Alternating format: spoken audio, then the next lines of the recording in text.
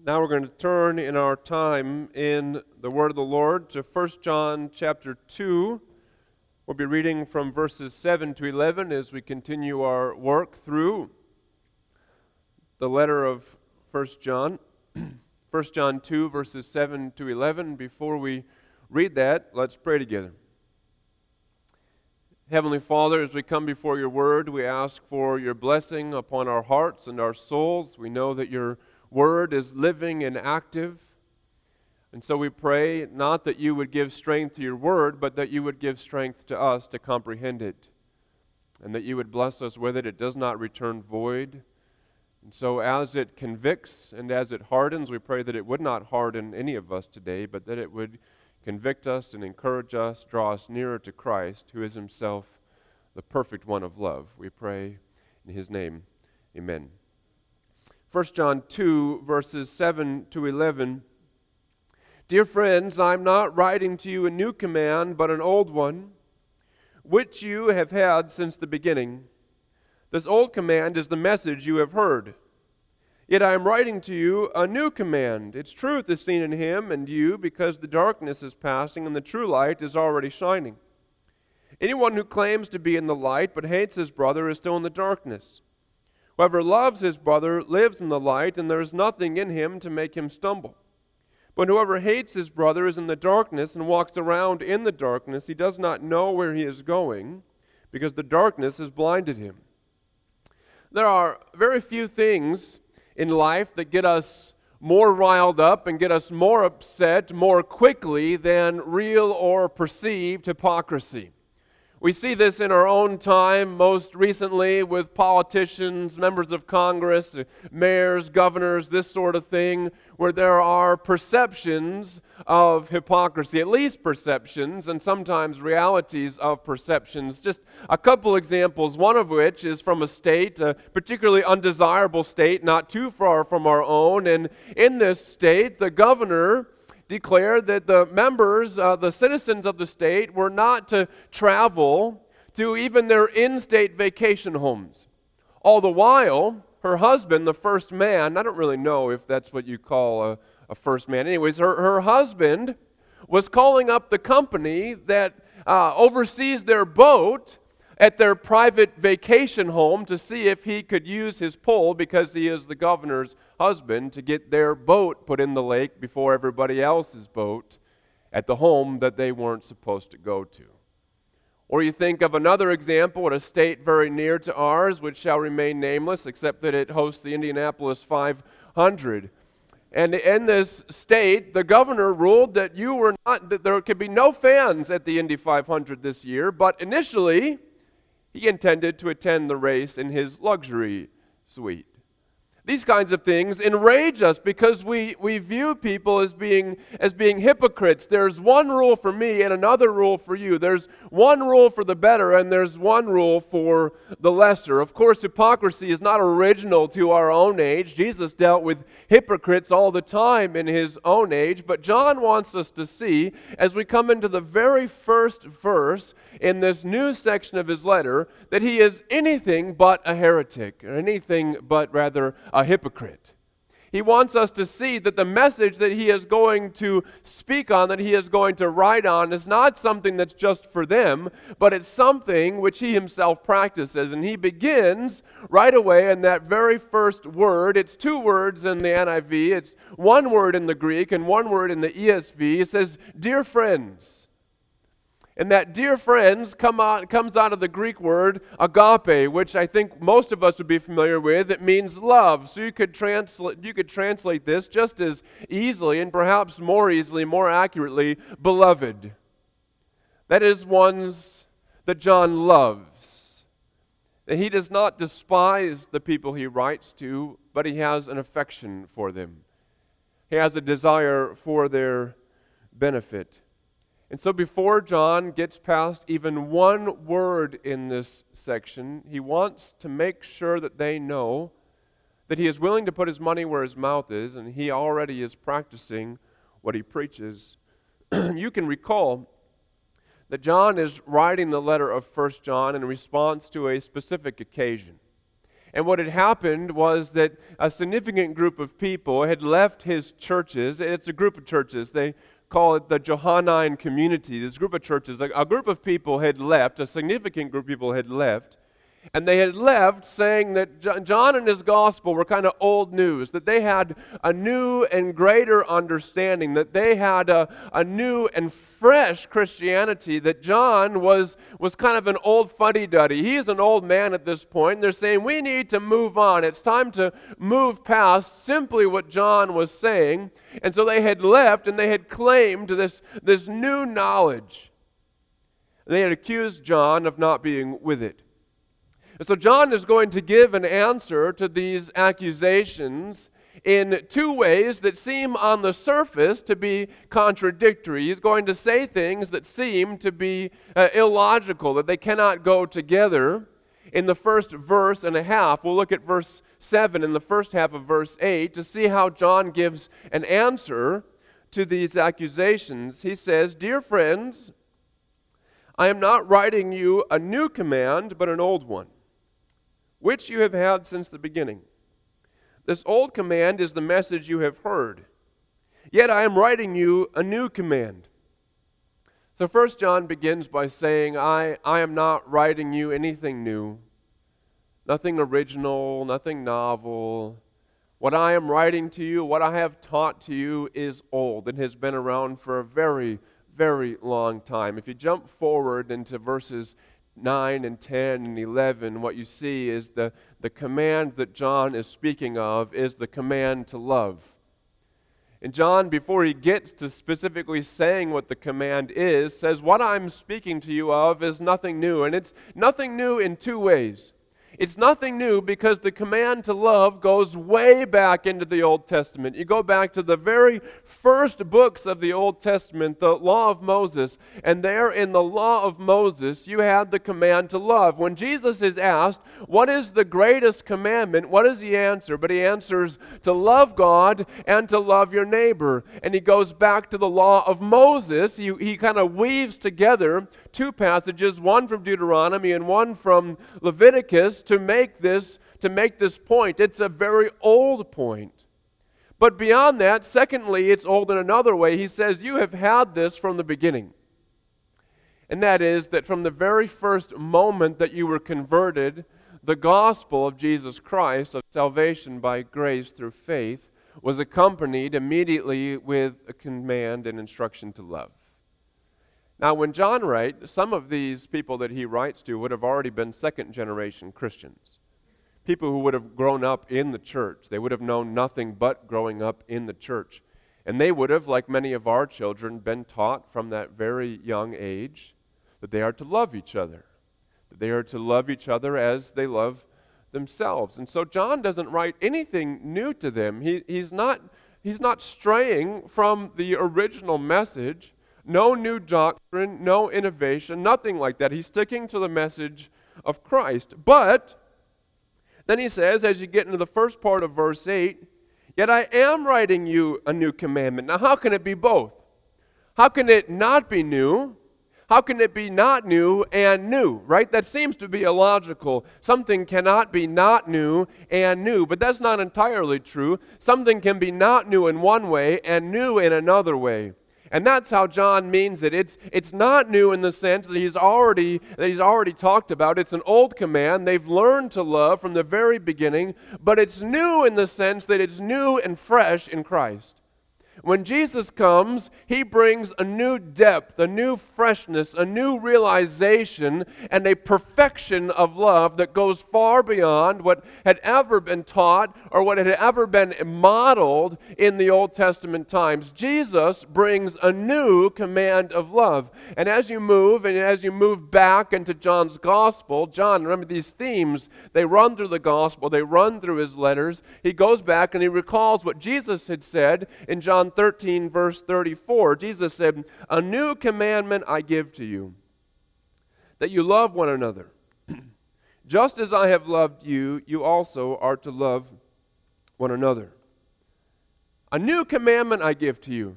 Now, Jesus knows good and well that the command to love had already been there, because Jesus cites the command to love when he's asked about the greatest of the commandments.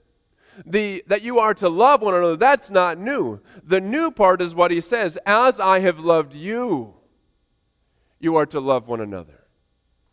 That Jesus loves in a deeper, more profound way than had ever been loved before. And so Jesus raises the bar of love. Whereas perhaps before people understood the bar of love to be about here, Jesus brings it up here. He brings it up to what we might say is a superlative degree. Jesus models perfect love, and we are to seek and strive insofar as we are able to follow the example of the love of Christ. Now just think through how it is that Jesus raises this bar of love. You go to two examples concerning marriage. And Jesus is asked in this time, what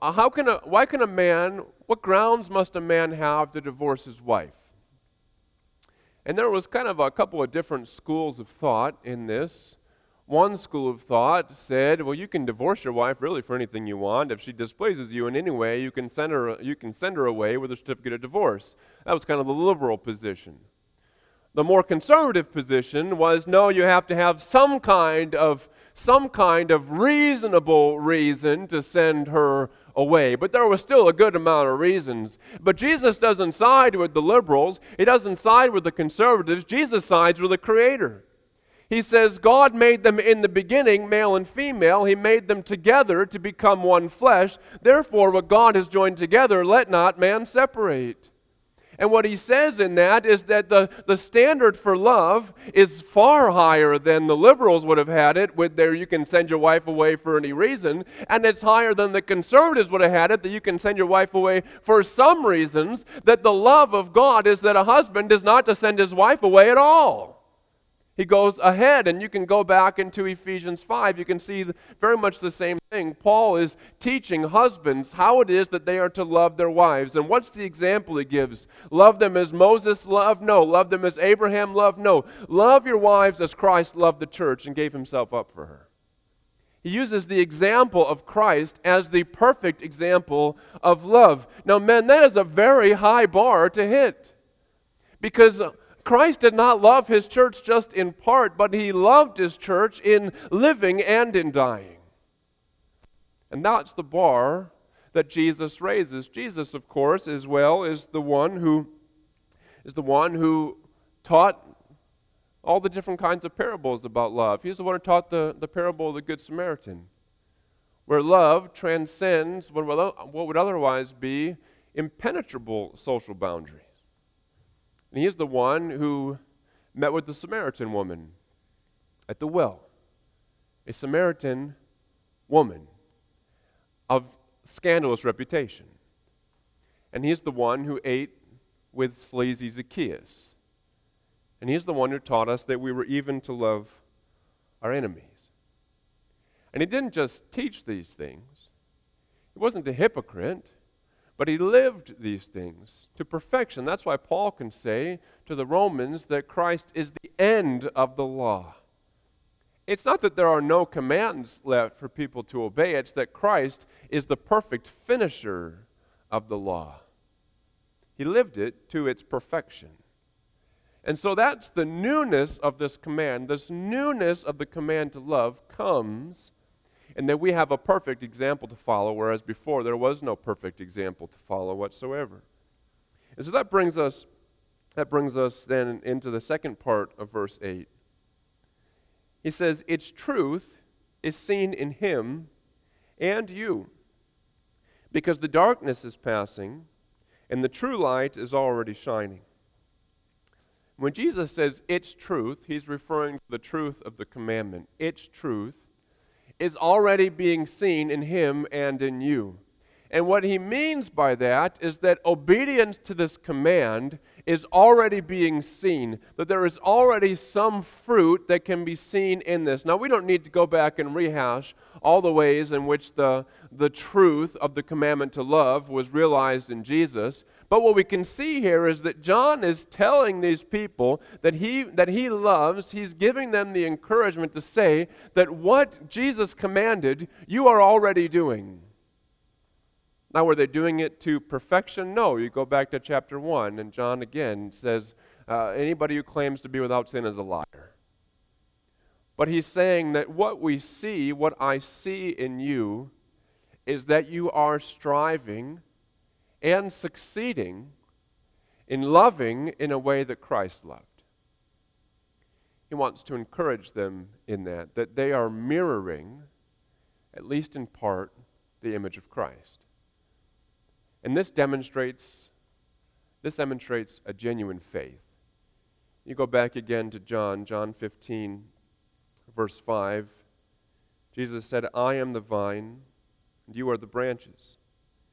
Whoever abides in me and I in him, he it is that bears much fruit. They are already bearing the fruit. And as they bear the fruit, they see, and John sees, that they are abiding in Christ. And remember, these are people who would have been left in the wake of these false teachers, these false Christians. They would have been left doubting and wondering, do they have the truth or do we have the truth? Do they have Christ or do we have Christ? And John says, you have Christ. And you can see it in this fruit. And he wants them to have that encouragement. Why? Because he loves them. Beloved, have this confidence. Then he turns to the negative, though, in verse 9.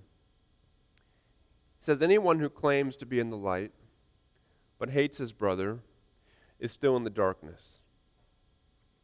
By this point in 1 John, if you read it through, your mind might be saturated with these contrasts. You start with light and darkness. You have truth and lies and obedience and disobedience and new and old, and now you have love and hate, and we're only a chapter and a half into the letter. And you see that John wants to demonstrate the difference between what he is teaching and what his churches are holding on to, and what those who have left are being taught and what they are holding on to. And what he says in verse 9 is that a claim to know Christ, a claim to know God, is the claim to belong to him. Not just to know of him, but to have actually a relationship with him. And if you are going to have that relationship with him, then you can't hate your brother. You have to love your brother. Loving your brother is fruit. And without that fruit, whatever you may say about your relationship with the Lord, it's all a lie.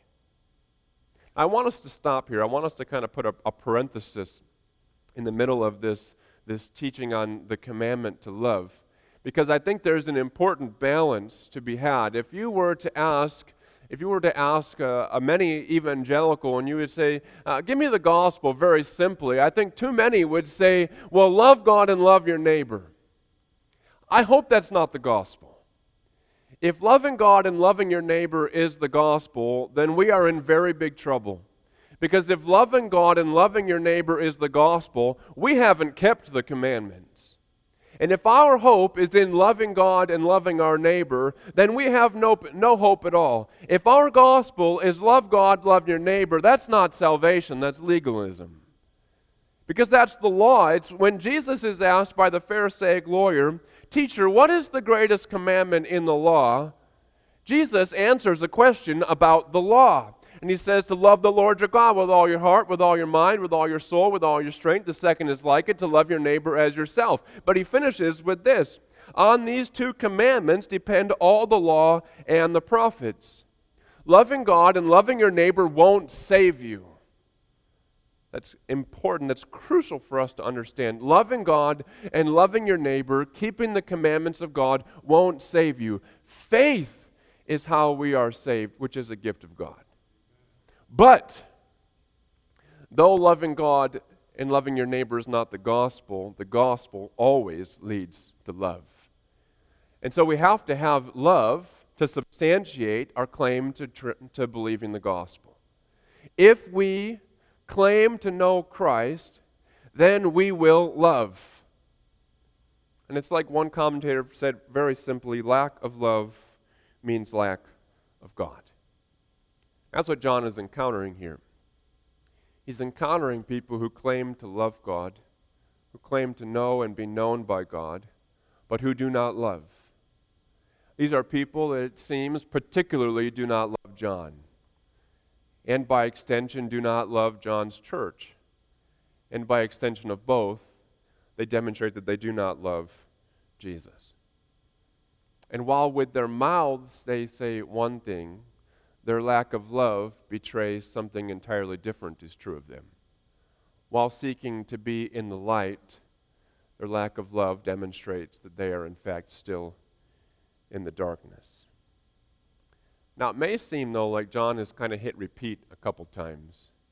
You go back into the first chapter and you see a couple things. We see that John says, if you walk in the darkness while saying you're in the light, you're a liar. If you say you know God while habitually disobeying Him, you're a liar. And here again, now he says, anyone who says they're in the light and hates another Christian brother is still in the darkness. He needs us to see that. But then he goes on in verse 10 to the positive.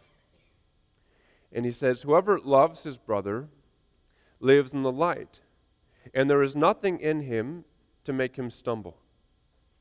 You know, it's the same teaching as verse 9. It's just not in the negative. Now it's in the positive. If you hate your brother, you're in the darkness. But if you love your brother, then you are in the light. So what does it mean to love? What does it mean to love your brother? This isn't ishy-squishy, warm, fuzzy Hallmark Channel love. This is nitty-gritty, brotherly, Christian love. Simon Kistemacher, the late great Reformed commentator and theologian, said, love is not so much a matter of words as it is of deeds. We might say that love has legs, that love moves. Love is not just an absence of hatred. Love is not just an absence of open dislike, but love is an active seeking the well-being of another person. And if we do not actively seek the well-being of our other brothers and sisters in Christ, then we do not love. And again, love is the essential fruit of the gospel. And the love specifically in view here is love for one another. Love for others inside the church. The Bible has some things to say about loving those who are outside the church, but it has a lot to say about loving those who are inside the church, loving those who are in here. And we see this in a number of places. I'll just give a few brief examples. The first from Hebrews 3, verse 13. But exhort one another every day, as long as it is called today, that none of you may be hardened by the deceitfulness of sin. This is an act of true and genuine love. Not to talk about the weather. We can talk about the weather. I woke up to extremely loud crashes of thunder and lightning. We can have conversations about the weather all day and every day and never get to the point where we exhort one another, as long as it is called today, that we not be hardened by the deceitfulness of sin. That we love each other enough to have meaningful conversations. That is, to love one another. You go to Romans 12, verse 13. Paul says, contribute to the needs of the saints and seek to show hospitality.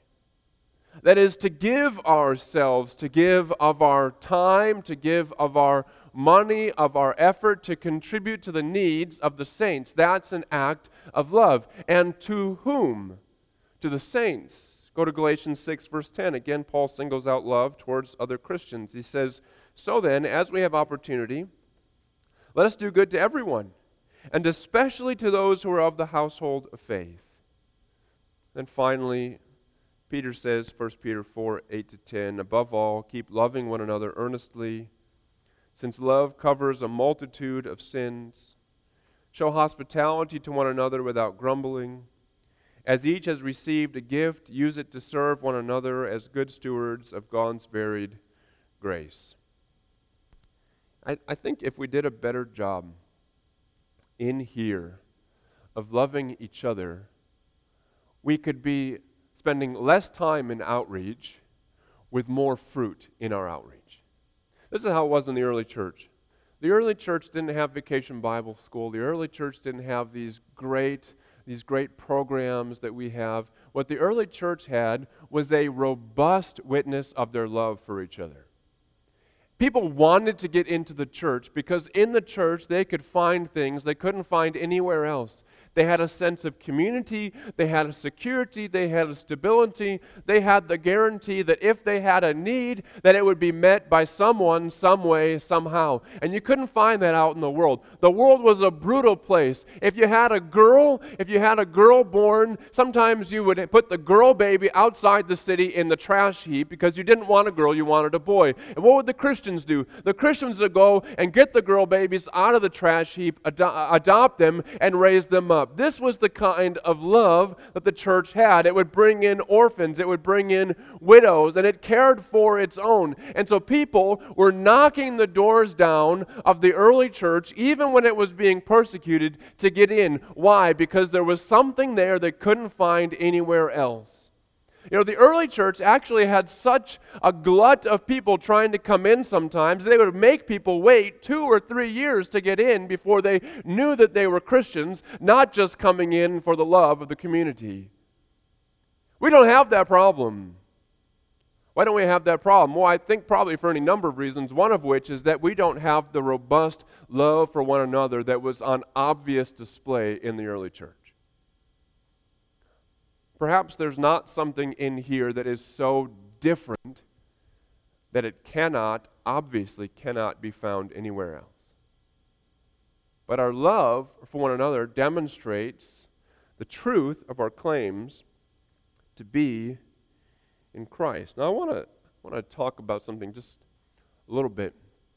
I tried to pound this into the kids this summer in our time on our trip. And it's the end of this passage from 1 Peter, the 10th verse. As each has received a gift, use it to serve one another as good stewards of God's varied grace. That's not optional.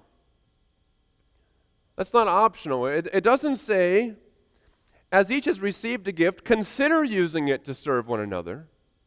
It doesn't say, as each has received a gift, maybe try to use a gift once in a while to serve one another. It simply says, use it to serve one another.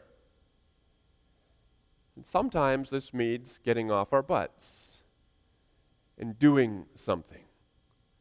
There is a phenomena that I have seen again and again and again in churches, not just this one, but this one included. You know, praise the Lord, we've had this need met, but you read the bulletin, and sometimes these announcements, we have a need for service run week after week after week after week. And every year, one of them, I think, is Sunday school. Sometimes you wonder to yourself, has no one here been in church their whole lives? Has no one here actually gone to Sunday school themselves? Has no one here learned the Bible enough that they could teach it to 4 and 5 and 6-year-olds? Because if no one here can teach the Bible to 4 and 5 and 6-year-olds, then we have a major problem. On the other side, if people here can teach the Bible to 4 and 5 and 6-year-olds and don't want to, then we have another problem. But either way, we have a problem. And the phenomena that I see is that many of us sit back and watch again and again and again as the same people volunteer again and again and again to do the work of the church, while the rest sit back and watch them do it like season ticket holders to a sports franchise. And that's not how it's supposed to work. The Lord does not gift just 10 or 20 people in a church of 300 or 400 with the ability to serve. The Lord gifts everybody in a church. And so when Peter says in verse 10, what we just read, use it to serve one another, he means use it to serve one another. Now we need people to bring meals to the sick and to the shut-in and to those who've just had children. We need people to bring meals and to just visit with people. You can't go to the hospital and visit now, but most of the time you can. And isn't it just a great act of love to take an hour and a half out of your day to go sit with somebody who's had surgery or something of that sort? We need people who will care. We need people who will show hospitality. Just ask yourself this question. The first question, do I have a kitchen table? The second question, how many people that I'm not related to would know what my kitchen table looks like? The command to show hospitality is not optional. It is, again, a command.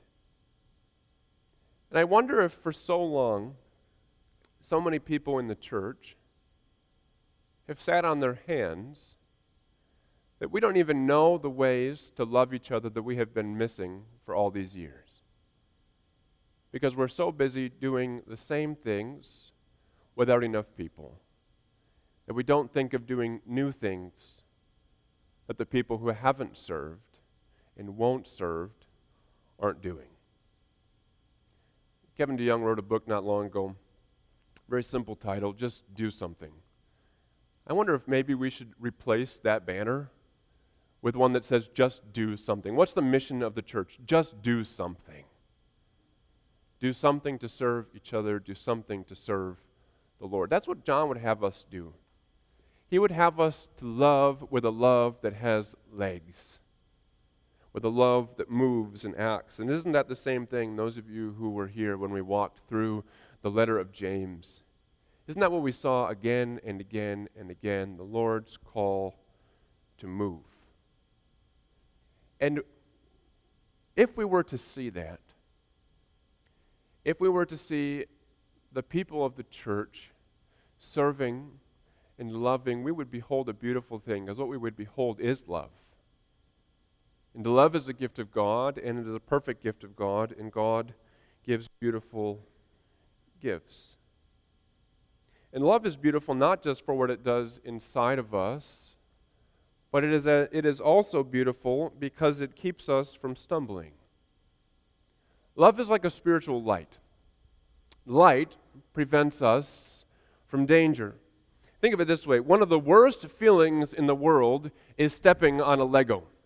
They are small, they are sharp, and they are treacherous. And if you step on a Lego, you know right away that you have stepped on a Lego. But if you're walking across a floor covered in Legos in the light, it's not nearly so dangerous, because if you see them, you can kind of brush them out of the way with your foot, or you can dance. Now, you might drive your parents crazy with your mess of Legos. I drove my parents crazy with my mess of Legos all the time.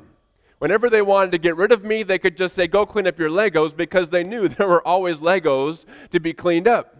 But if you have the light on, you can dip and dodge all the way around that, because the light brings safety. It keeps us from slipping and falling on the Legos on the floor. And that's how it is with love. Love is a light. Love prevents us from harming ourselves and others. Of course, it prevents us not from stumbling and falling in our bedroom. It prevents us from making a shipwreck of our souls. Love is a sort of spiritual safe harbor. And so that is, but not so with hatred. We finish with this then in verse 11. But whoever hates his brother is in the darkness and walks around in the darkness. He does not know where he is going, because the darkness has blinded him. John writes this about those who had left his church. And can you feel John's heartbreak? He's a pastor. He's an old man. He loved Jesus. He walked with Jesus. He knew Jesus. He was the best friend of Jesus. And he has gone out and he has seen churches planted and churches built. And now he's pastoring this group of churches in Ephesus. And he loves these people. And now he hears from afar that the churches have split. And some of those that he loved have gone. And they have begun to hate him. And they have begun to hate the rest of the Christians in this church. And now he has to write of them what we read in verse 11. Who hates his brother is in the darkness. Can you just feel the pastor's heart being wrenched by that? But he has to say it. He has to say it because it is true. And wouldn't you like to know the rest of the story? I would like to know if any of those who walked in the darkness came back into the light when they heard of what John had written. I would like to know if the Lord took them out of darkness and brought them into the light, but John doesn't give us that information, neither does history. But what we see here rather is a very simple truth. that if you hate a fellow Christian, you are not a Christian. Hatred is like turning the lights off in a room with a Lego-infested floor and then wandering around in it endlessly, hurting yourself again and again and again. Except, of course, you're not stepping on sharp objects, but you're making a shipwreck of your soul. And not just your soul, but your soul and body, perhaps for the rest of eternity. And that's what was going on. These people who had left, who were hating John and hating his church, they had left a wake of destruction behind them. Discouragement, sadness, and doubt. So discouraged and doubting and sad were these people in John's church that they had to be encouraged by a letter from the apostle himself, lest they begin to despair. The hatred of these who had left was so great, and it harmed others so much. But most particularly, they'd harmed themselves. Because in their hatred of John and his church, they had hated Christ. And in the hatred of Christ, there is no hope. So John, I think, would have us learn two things and do one thing. He would have us learn that hatred is ugly and destructive, that love is beautiful, and he would have us do one thing, which is to love as Christ loved. Let's pray.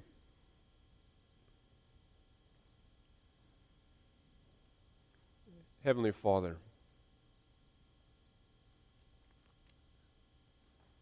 we see in the example of the Lord Jesus perfect, abiding, and enduring love. And we see it to a degree that we cannot match, and we have not matched. We see in him that the light of the command to love is already shining. But we do not want to use that as a discouragement, as though somehow because he shines perfectly, we cannot shine, because John tells us that for those of us who love one another, we are already shining, and the truth of this command is already being realized in us. So give us a deeper desire to love, to obey this new commandment which Jesus gave, which was not new. Prevent us and save us from the danger of hating each other, and instill, allow us to walk in the light which is Christ. Build in this church those who are here, those who are not, those who give their lives in this church to serve, and those who don't. Give us a deep love one for another. Not because we are the same, not because we're always lovely, because we together, one with another, belong to you.